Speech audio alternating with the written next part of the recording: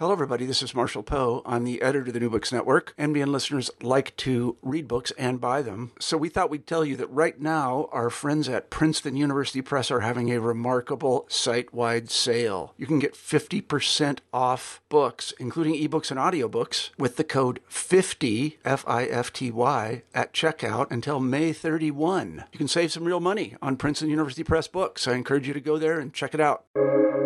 Welcome to the New Books Network. Hello, everyone, and welcome to the New Books Network. I'm your host, Daniel Stone, and today I have a really exciting guest. I have Casey Paul Griffiths, or Dr. Casey Paul Griffiths, and he is the author of this wonderful book called 50 Relics of the Restoration. Casey, thanks so much for being on. Really appreciate it. Thank you, Daniel. It's always a pleasure to talk to you. Yeah, you too. Just for audience knows, I consider Casey a very good friend and also a very good scholar. So I am biased because we're friends, but if I didn't know him, I always thought he was a good scholar to begin with. And I'm just so excited to have him on. This is another great book that he's published. It's very readable. It's very fun to read. And it's a whole new take on the Latter-day Saint movement. I've never seen a book like this before. Again, it's called 50 Relics of the Restoration. It's published by Cedar Fort. And Casey, can you just tell us a little about yourself and like where you teach? Where did you earn your PhD? Yeah, I teach at BYU. BYU's been my home for 20 years. That's where I got my PhD also, so I'm a little inbred. But if you're studying Latter-day Saint history, BYU is kind of the best place to be. You're right by where most of the sources are, and you've got all the source experts around you. And so I just decided to do my PhD there, and that's what I teach primarily. So I teach a couple thousand kids at BYU every semester, and love what I do, and love the chance that BYU gives me to affiliate with great people like you. Oh, thanks, Casey. Same here, man. A thousand students. Did you say thousands of students or 1,000 students a year? How exactly do you do that? I'm what they call a teaching track professor. So my job is to just teach students. That's about 1,400 per semester. But the good news is that when it comes to publishing, I can kind of publish what I want to publish. There's no pressure on me to publish in this journal or that journal. So I honestly wrote this book because I wanted a book like this. I wasn't worried about any particular academic community. I just had been working with all these different branches of the restoration and wanted something that kind of would appeal to all of them. So. Yeah, that's kind of the feel I got from your book. It's geared towards, I could see it's kind of geared towards faithful, believing Latter-day Saints, but it doesn't necessarily have to be to them as well. And I appreciated that. You struck a good balance, in my opinion. Well, this book was really a big attempt to kind of bring some recent research that's pretty cutting edge to a more general audience. And so we figured it's a bathroom book. If you look through it, each chapter is probably about, 3 or 4 pages long. It's centered around an object and basically tells you the story of the book. So I think our idea was that you could, go into the bathroom, read a chapter, learn something new, and then come back the next day. So we wanted kind of these bite-sized chunks. And it also gave us an excuse to explore a wide range of ideas and populations and events that have happened in the history of Mormonism. That's great. Yeah, and you co-authored a book with Mary Jane Woodger. So just kind of start off, how did you both like come up with this idea for the book? Like, how'd you come together to say, let's write this? Well, there's a long-standing kind of tradition in historical books that there's this genre called a history of something in 100 objects. It started out with the British Museum about 20 years ago. They wrote a book called A History of the World in 100 objects. And they started with everything from a cuneiform tablet from ancient Mesopotamia to like a modern credit card. And they took each one to kind of explain, well, here's how it was used, here's what it teaches you. And it's a great genre that kind of allows you to go into these offbeat places that explore more than just kind of the main historical story, but sort of different aspects of how people lived at different times and places. So there's been a history of America in 100 objects that an author from the Smithsonian wrote. There's been a history of World War I in 100 objects. And we wanted a history of Mormonism in 100 objects. So we started out with 100. Our publisher narrowed it down to 50. We wanted a big glossy book with big color photographs, and that's expensive. And so they said, well, let's take 50 out for a test drive, but we've got 50 more ready to go. So if you buy the book, there's a good chance you'll get to see the next 50, which are even more kind of strange and offbeat. It's this weird cabinet of curiosities when it comes to the history of the church. Oh, that's great. Yeah, the pictures in the book are beautiful. They're very, very clear and just really nice. And it even says never before published photos. So there's a lot in there. There's some stuff in here that, has never before been published. We took photographers with us to the Church History Museum owned by the Church of Jesus Christ of Latter-day Saints in Salt Lake City. And they gave us access to some stuff that hasn't been on display for decades. We took photographers to the Community of Christ Temple in Independence, that they have a really rich collection. They have some stuff that's never been photographed. And then we worked with private collectors to photograph their collections as well, and found a lot of things that, like I said, people haven't seen before that would be really, really unique and tell kind of a different version of the story than maybe they're used to. Oh, that's fascinating. Well, I can't wait to ask you about that. But before we get into it, can you just explain to the audience, like, what in your definition is a relic? And you talk about material history in your book. Like, what is a relic? What is material history? Well, a relic is anything that kind of it's an object that has some sort of sacred association with it. So, and sometimes in Catholicism, relics are literal body parts, like here is St. Jerome's finger bone or something like that. But we weren't going for anything that had like healing powers. We just wanted things that were concrete, that were real. Our faith is a very young faith. It's less than 200 years old. And early on in Christianity, there was this impulse of young Christians to like find pieces of the cross or the shroud that Jesus was worn. Like the Shroud of Turin is an object of material history. But it doesn't have to be anything as grand as that. It could be a quilt that gets passed from generation to generation, or I have my grandpa's medals from World War II. That's material history.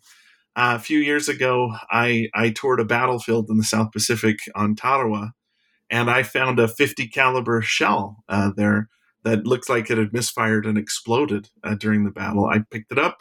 That's material history. That is you touching something that is affiliated with historical events. And so it can be something as grand as the Shroud of Turin, like I said, or something as mundane as, hey, my grandpa gave me this cane that he used. It can be something that's really, really personal, or something that is really, really big, that tells the story of a lot of different people. And we thought that, like we said, it was a way to access parts of history that people sometimes don't think about. Because we're always talking about, like, George Washington went here and did this. But we don't ever think about, well, what was it like to cook a meal back then? Or what was it like to try to keep warm in the middle of the night? Or what was it like to, travel from place to place? And we tried to pick objects that highlighted that part of living. So not just the grand stuff, but sometimes the mundane day-to-day stuff. What's it like to play sports back in the 19th century? And what kind of recreation did they have? And we tried to pick objects like that highlighted some of these different angles of living. We also tried to pick objects that highlighted women and minorities and international stories too. And we think we wound up with a pretty healthy mix. Yeah, I'd say so. So then how did you get interested with relics material history, especially within the Latter-day Saint movement? Like, you told us about like how you kind of had the idea of like, from the British Museum or the Smithsonian where they have these books, but like what kind of just piqued your interest about material history within the movement that you grew up in and what you teach about? Well, I've always been interested in it, but part of what got me thinking was I made a visit to the Community of Christ Temple when I was a brand new faculty member at BYU, and they brought out several things. They brought out Joseph Smith's translation of the Bible that Joseph Smith used when he was studying. They also brought out the translation manuscripts They brought out an apron that belonged to Emma Smith. They brought out a Masonic apron that belonged to Joseph Smith when he participated in Masonic ceremonies. And that started me thinking that we're such a young religion. There's got to be all kinds of things all over the place where for religions less than 2 centuries old, people hang on to this stuff and they pass it on. But one of the things that we found out was difficult too was that provenance is really a challenge. So there were a couple really great objects for the book that we started doing checking into, and we realized that they just didn't pass muster, that they weren't genuine. That's a difficulty too when it comes to material history. Is a lot of people will say, "Hey, I have Napoleon's hat," but once you start checking around, you realize it's not Napoleon's hat. And we ran into a couple things like that. Interesting. Well, so then, like, just before we get into all that, because I want to pick your brain about all this, but like, why is understanding relics important? So, I mean, you were talking about how it's really interesting to kind of think about like, what was it like to get warm back in the day, or what was it like to be there? So, is that part of the reason why relics are important, or material history is important, or is there more to it? But part of it is the reality. If a person, let's say an early Christian touches a part of the cross, they're saying to themselves, this is real. This is the wood that Jesus was fastened to. Or a person, feels the medals that their grandpa got from World War II. It no longer becomes a story. It becomes something that's tangible and that's real. And there's so much fantastic history linked with the Restoration movement and so many different people that were involved in it. And from the sense, it seems like the Restoration movement has always had this sense that something big was happening. And so they hung on to things. Like an example would be one of the objects in the book is a handkerchief that Joseph Smith had. Joseph Smith was healing people. They're on the banks of the Mississippi River, and there's this outbreak of ague or malaria. And Joseph Smith goes around healing people, and at the end of the day, he's just exhausted, and someone runs up and tells him there's these 2 twins on the other side of the Mississippi River that need to be healed. Joseph Smith can't go, so he hands the handkerchief to Wilford Woodruff, who's right there. Woodruff takes the handkerchief and goes over, and Joseph instructs him basically, place this handkerchief on their heads and they'll be healed. And he does, and the twins are healed. And so he hangs onto that handkerchief for the rest of his life. Like literally, when one of his daughters gets sick, and this is decades later, he gives her a blessing to heal her, and then he puts the handkerchief on her as if it has this kind of sacred power that can be transferred. So objects have a way of taking what is kind of ethereal, what's a story, and saying, no, this really happened. My grandpa fought in the war because here's his medals. Or Joseph Smith really did heal somebody. Here's the handkerchief that was used on that occasion. And it has a way of kind of bringing home what can be sort of more mythical in our mind and bringing it down to earth. I see. Interesting. So then what do you think this says about, like, I guess you could say us as people in general, or even with people within the Latter-day Saint movement? How does this affect them, the fact that these things still exist and that these things are in archives and museums or people's homes, that people still keep these?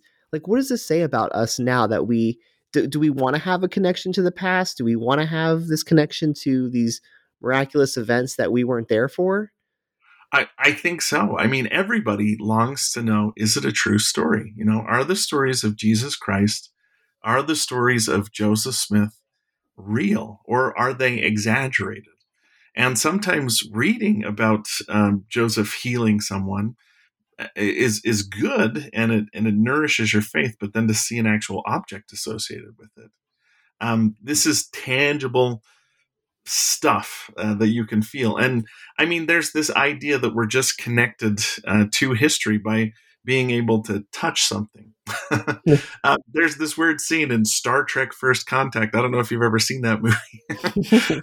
And maybe this is a weird analogy to bring up, but where Picard and Data see this rocket ship, the Phoenix, that's historic to them, and Picard puts his hand on it.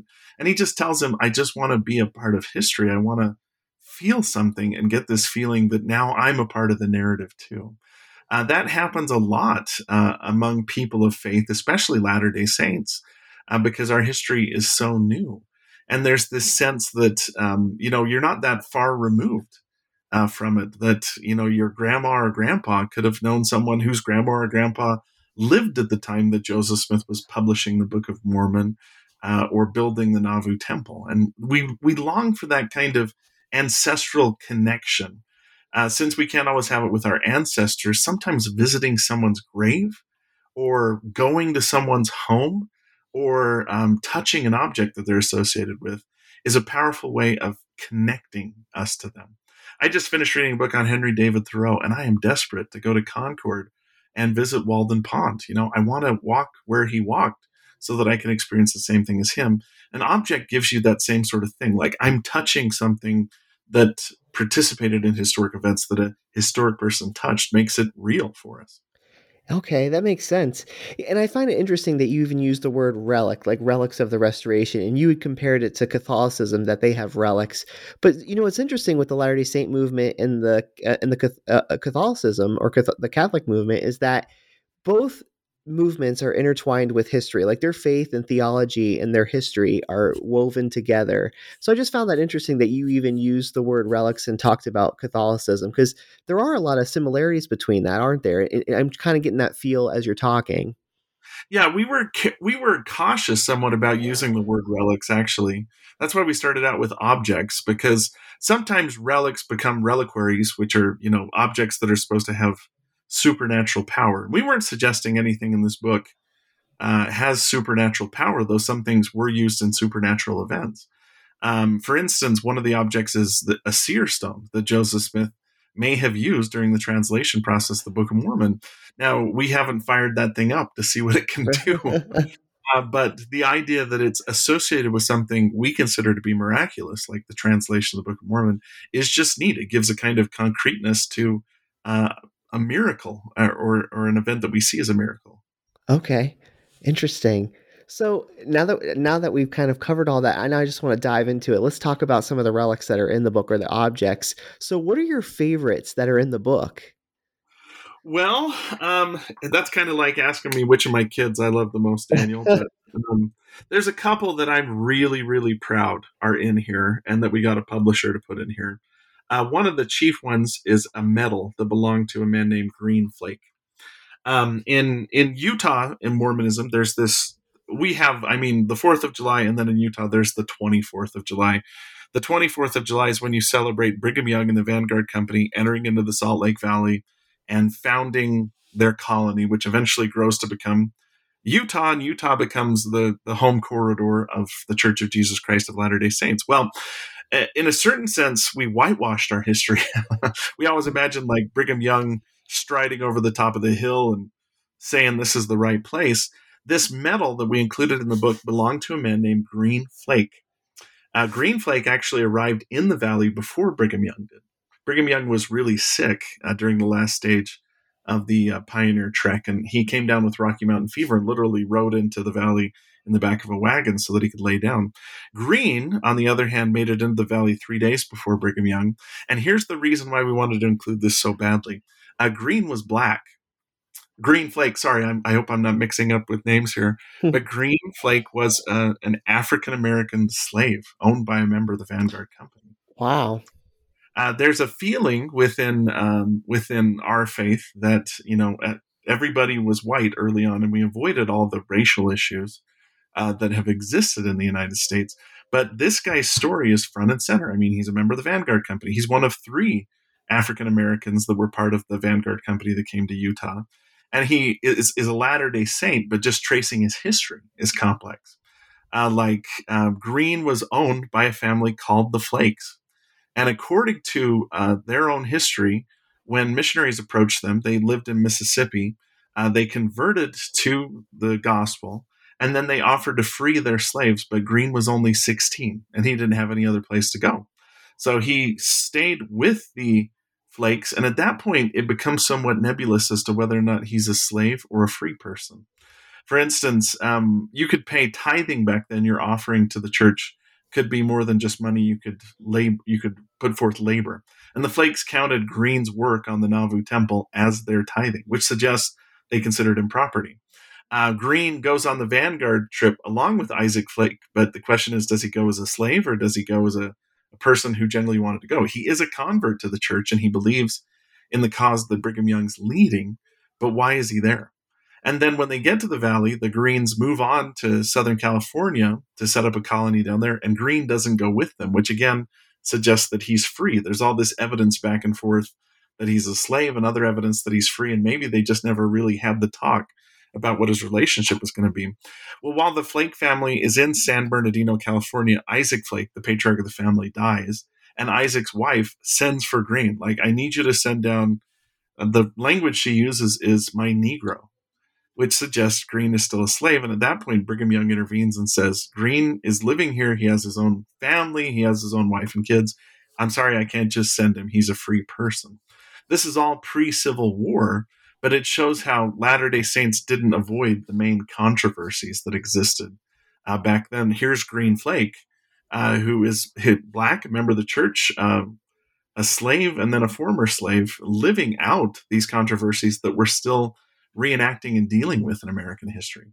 So We're really proud that one got put in the book. Yeah, I can see why. We talk a lot about Black Latter-day Saints, and they're an important part of our faith community. Wow. So what else? I mean, that's a great one, but are there any others that you really liked or that Mary liked? Mary Jane was really crazy about the temple swimsuit, which you don't often hear the words temple and swimsuit together in a sentence. But this was one of those objects that nobody's ever, I mean, we had to find the family, track it down. They gave it to us. We literally found like a female mannequin to put it on and then photographed it in my in-laws' basement during Thanksgiving, because my brother-in-law is an object photographer. He did a lot of the work on the book. But the temple swimsuit was designed by a woman named Rose Marie Reed, who was a Latter-day Saint, an active Latter-day Saint, and for a time was the top swimsuit designer in the world. She designed swimsuits for Marilyn Monroe and Greta Garbo, and all these Hollywood starlets, basically. Oh my gosh. And this swimsuit she designed specifically to raise funds for the Los Angeles Temple. So the church is building a temple in downtown Los Angeles in the 1950s. This is an important part of us moving from becoming just a Western Utah religion to moving out into different places around the world. And she agrees to basically create this swimsuit and give the proceeds to the temple. So the swimsuit has this beautiful set of ornate kind of sequins and beads on it that the Relief Society sisters sewed into the swimsuit specifically. The swimsuit was so popular, it was actually stolen. And there was a big scandal. Like, this beauty queen stole it, didn't tell anybody, and they had to track her down. And it was like a CSI Los Angeles kind of thing, where they find her and they find her out. And like I said, this swimsuit was popular, but Rose Marie Reed kind of cycles out of the national consciousness in the 1960s, because when the bikini became popular, she refused to design bikinis. She thought they were inelegant and immodest. But we wanted to talk a little bit about a woman in a 20th century context that has this huge impact culturally. Like, I mean, my wife's favorite movie from the 50s is Gidget, and Gidget was wearing Rose Marie Reed swimsuits. We thought this would be a great way to kind of highlight, hey, swimsuits have been influenced by Latter-day Saint culture. And in turn, Latter-day Saint culture was influenced by swimsuits. It helped raise the funds so that we could have this sacred center in the middle of Los Angeles. Wow. Yeah, definitely not something you would expect. Yeah, a little kind of came out of nowhere. Wow. Okay, Casey, one more. Give me one more or tell the audience that you like, because there's a lot of good stuff in here. Okay. Well, one of the other ones that I really like, and this one might be kind of timely, is an object we know is fake. We know that it's not real, but the events surrounding it have made it historic. And that is a Mark Hoffman forgery. Recently, Netflix published this docuseries called The Mormon Murders. And some of your listeners may have watched it, but the basic story is that our church, like you mentioned, is deeply dependent on its history. Our history and our theology overlap to a great degree. And because our church is so young, we still find manuscripts and things that relate to our history all the time.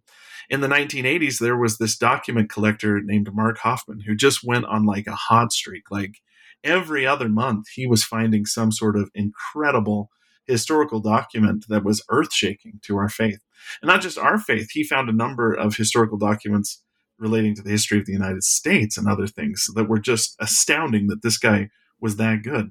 Well, to make a long story short, in the mid 1980s, bombs started going off in Salt Lake. And a document collector, a historical collector named Stephen Christensen, was killed when a bomb was dropped off his office, and when he opened it, it exploded. And then 2 days later, another bomb goes off in a suburb of Salt Lake City, Holiday, that kills this woman who opens her mailbox. And because these documents are all linked to the history of the Church of Jesus Christ of Latter-day Saints, everybody starts thinking, oh my gosh, is someone trying to off people that are calling into question Latter-day Saint history? Well, a short while after, a bomb goes off in the car of Mark Hoffman, this document collector that's been finding all this amazing stuff. And at first, they think someone's trying to assassinate him. And then as they investigate more and more, they start to find out that the bomb may have gone off accidentally and that he was the person dropping the bombs. They do more investigations and they find out that he's been forging these documents, but using this kind of ingenious process to make them appear genuine. One of the documents that he found supposedly was a blessing that Joseph Smith had given to his son, Joseph Smith III. One of the biggest controversies between my church, the Church of Jesus Christ of Latter-day Saints, and Community of Christ, which is the next biggest numerically church linked to Joseph Smith, is that they believe, or they did believe, that Joseph Smith's son, Joseph III, was supposed to succeed him when he died. And this blessing said exactly that. It was a blessing that basically declared that Joseph III was supposed to be Joseph Smith's successor. So it had huge implications. The church purchased it. One of our general authorities, Gordon B. Hinckley, gave a talk in General Conference about this specific manuscript, this blessing. And then when Hoffman was found out to be a forger, it all turned out to be a fake. Oh my gosh. So the manuscript is actually still in possession of Community of Christ, this little blessing. They let us photograph it, and we put it in the book kind of as a warning to say, hey, before somebody says, this is a letter that that General Patton wrote, or this is a letter that Abraham Lincoln wrote, do your homework and make sure that it's correct. Because Hoffman fooled the FBI, he fooled a ton of professional historians, and it's really a fascinating story about how sometimes a fake historical object becomes a real historical object. I mean, as a blessing from Joseph Smith to Joseph Smith III, it's not worth anything. But as a way of capturing the anxiety that existed in the early 1980s surrounding Mormon history, it's an incredibly valuable object. And we're really, really glad that it's in the book. Yeah, absolutely. Well, then that leads me to my next question. So, is there tension or controversy surrounding any of the objects or relics that you included in this book? Or, I'm sure even some of the ones you were just telling me, I'm sure people would be surprised to see that in there. But have you heard of anything where someone said, oh my gosh, I can't believe this is in here? Yeah. I mean, some of the stuff we put in the book we knew would be controversial, and we put it in there as a way of just dealing with it head on. We felt like it would be healthy if we put an object in, like, say, the brown seer stone, and said, here's what we know and here's what we don't know, as a way of kind of engaging with the conversation. The brown seer stone, for instance, is really controversial because the narrative that Joseph Smith shared about translation is that he used instruments that came from an ancient civilization called the Nephite interpreters. Joseph Smith used those, and there's accounts of him using those during the translation process of the Book of Mormon, which Latter-day Saints consider to be a miracle. This 531-page book is translated in an incredibly short period of time. It's very complex, and Joseph Smith is saying this is an ancient historical record that proves that there was a Christian civilization in the Americas that Jesus Christ visited. I mean, that's a game changer, right? Mm-hmm. Some of the people that participated in the translation process also talked about Joseph Smith using a seer stone that wasn't one of the Nephite interpreters, but that he also used in the translation process, and that he may have had in his possession as early as 1822 or so. Joseph Smith doesn't mention the seer stone, but people like Martin Harris and Emma Smith and David Whitmer mention the seer stone. And even though we don't have the Nephite interpreters currently in our possession, those were taken back by the angel that gave Joseph Smith the record, we do have the brown seer stone in our possession. And the Seer Stone, photographs of it were published for the first time in 2015 as part of the Joseph Smith Papers Project that the church has been engaged in.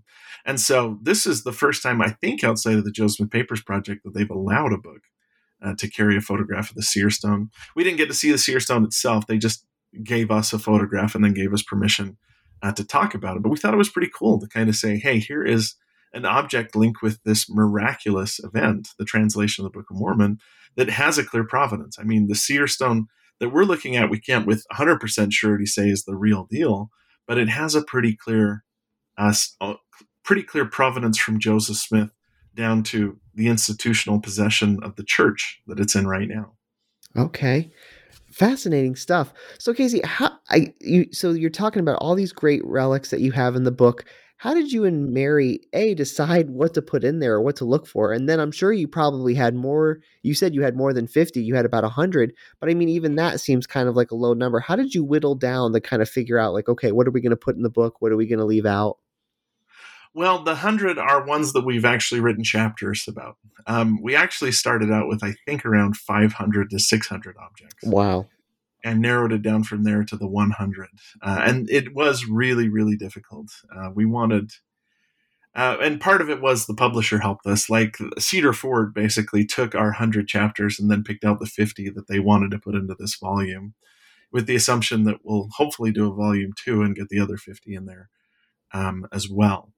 But we sat down with, we had in our mind the classics that we wanted to put in there. Like we really wanted Joseph Smith's death mask. We wanted objects linked to Joseph Smith's martyrdom. We wanted objects linked to the international history of the church. So we have a radio that an African member of the church first heard that all worthy men could hold the priesthood on.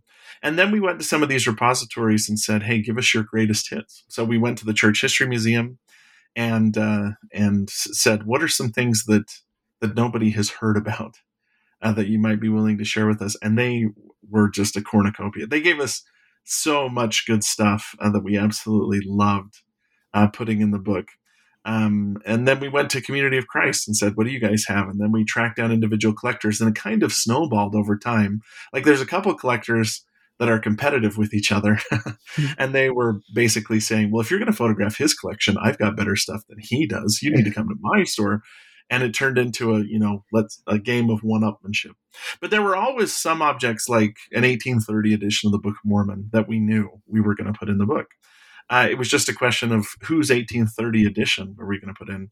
We settled on the one that belonged to Lucy Mack Smith, Joseph Smith's mother, because she's a woman. She hasn't gotten as much credit as she probably deserves for the role she played in the early restoration. And we wanted the perspective of someone who was there on the ground while the miraculous events surrounding the Book of Mormon were taking place, but also was an astute historian. And she writes this really great history of Joseph Smith. It's about the best history of his early years that you can find.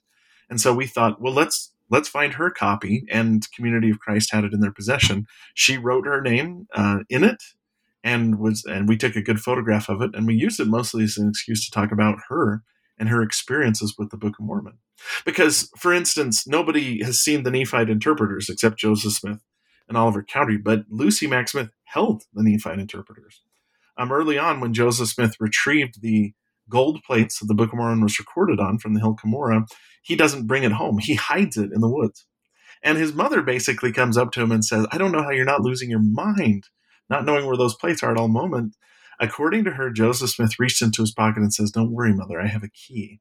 He pulls out this object that's encased in a silk handkerchief, and he hands it to her, and she feels the Nephite interpreters through this silk handkerchief. And so a woman who had participated in translation had even held the interpreters. We thought was a great candidate to talk about the Book of Mormon and to use it as an excuse to share her story a little bit more. Oh, wow. So what have your responses been from people that are seeing all this great stuff in the book, or have people told you about, after they read the book, what they think of it? We've had a ton of people come forth and say, hey, I have this thing, or you ought to come down and look at this. And a lot of people are assuming that because I know the history of these objects, I know how much their stuff is worth. So I've had a friend contact me and say, hey, I have a really old copy of the Book of Mormon. Do you want to come tell me how much it's worth? And I'm like, I have no idea how much it's worth. I can tell you its history, but I never went to any of these collectors and priced them out. It is interesting that one object we worked with early on in the book, which was the printer's manuscript of the Book of Mormon, we actually did find out how much it was worth. I went to Independence and did kind of a preliminary set of photographs to prove to our publisher this was feasible. And I took photographs. I was alone in a room with the printer's manuscript of the Book of Mormon, among other objects, for about 3 hours. And about 3 months after that experience, the printer's manuscript sold for $35 million. It was the second most expensive document acquisition in history after an object linked to Leonardo da Vinci.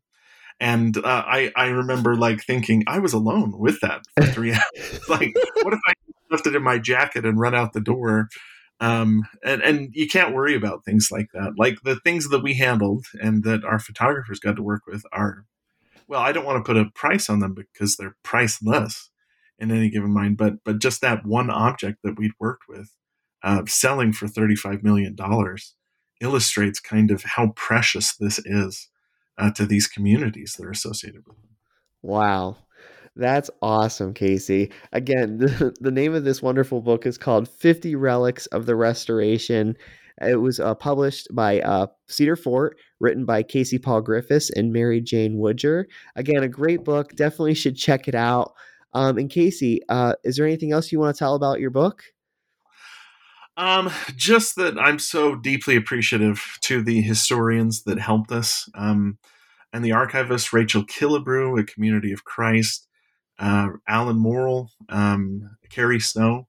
Some of the objects would not be in this book if it wasn't for them.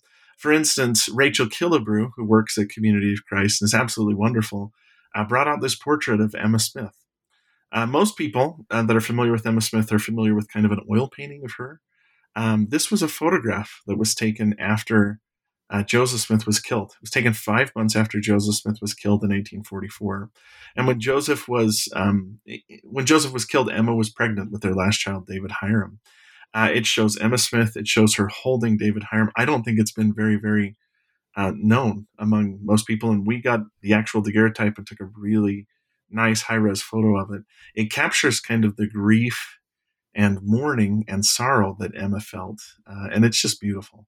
And that's just one of 100 other objects that people were incredibly generous with us and pointed us to words that we might not have known about or been able to tell the story about. Wow. That's great, Casey. So what are you working on now, and what can we expect to learn from you in the future?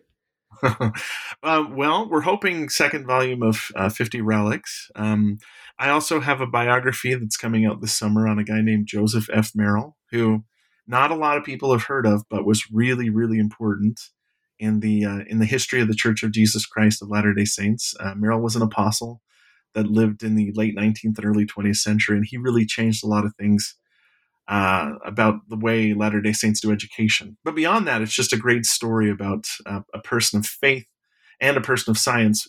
Merrill was an apostle in the church, but he was also a physicist that worked at the University of Utah. And the big spine of the book kind of became how you reconcile science and faith and how Merrill did that. That guy was, with him being dead, almost a century, a really important mentor to me as I was going through graduate school to learn kind of how to reconcile secular empirical learning with my faith. And so I'm really proud of that too. And that's going to be coming out in the next couple of months. Oh, that's great. We'll definitely look forward to seeing that. Again, Casey's book and Mary Jane Woodger's book is called 50 Relics of the Restoration. Casey, thanks so much for being on. Really appreciate it. And thanks so much for talking about your wonderful book. Thank you, Daniel. It's always good to hear your voice and have a chance to visit with you. All right. Thanks. Take care.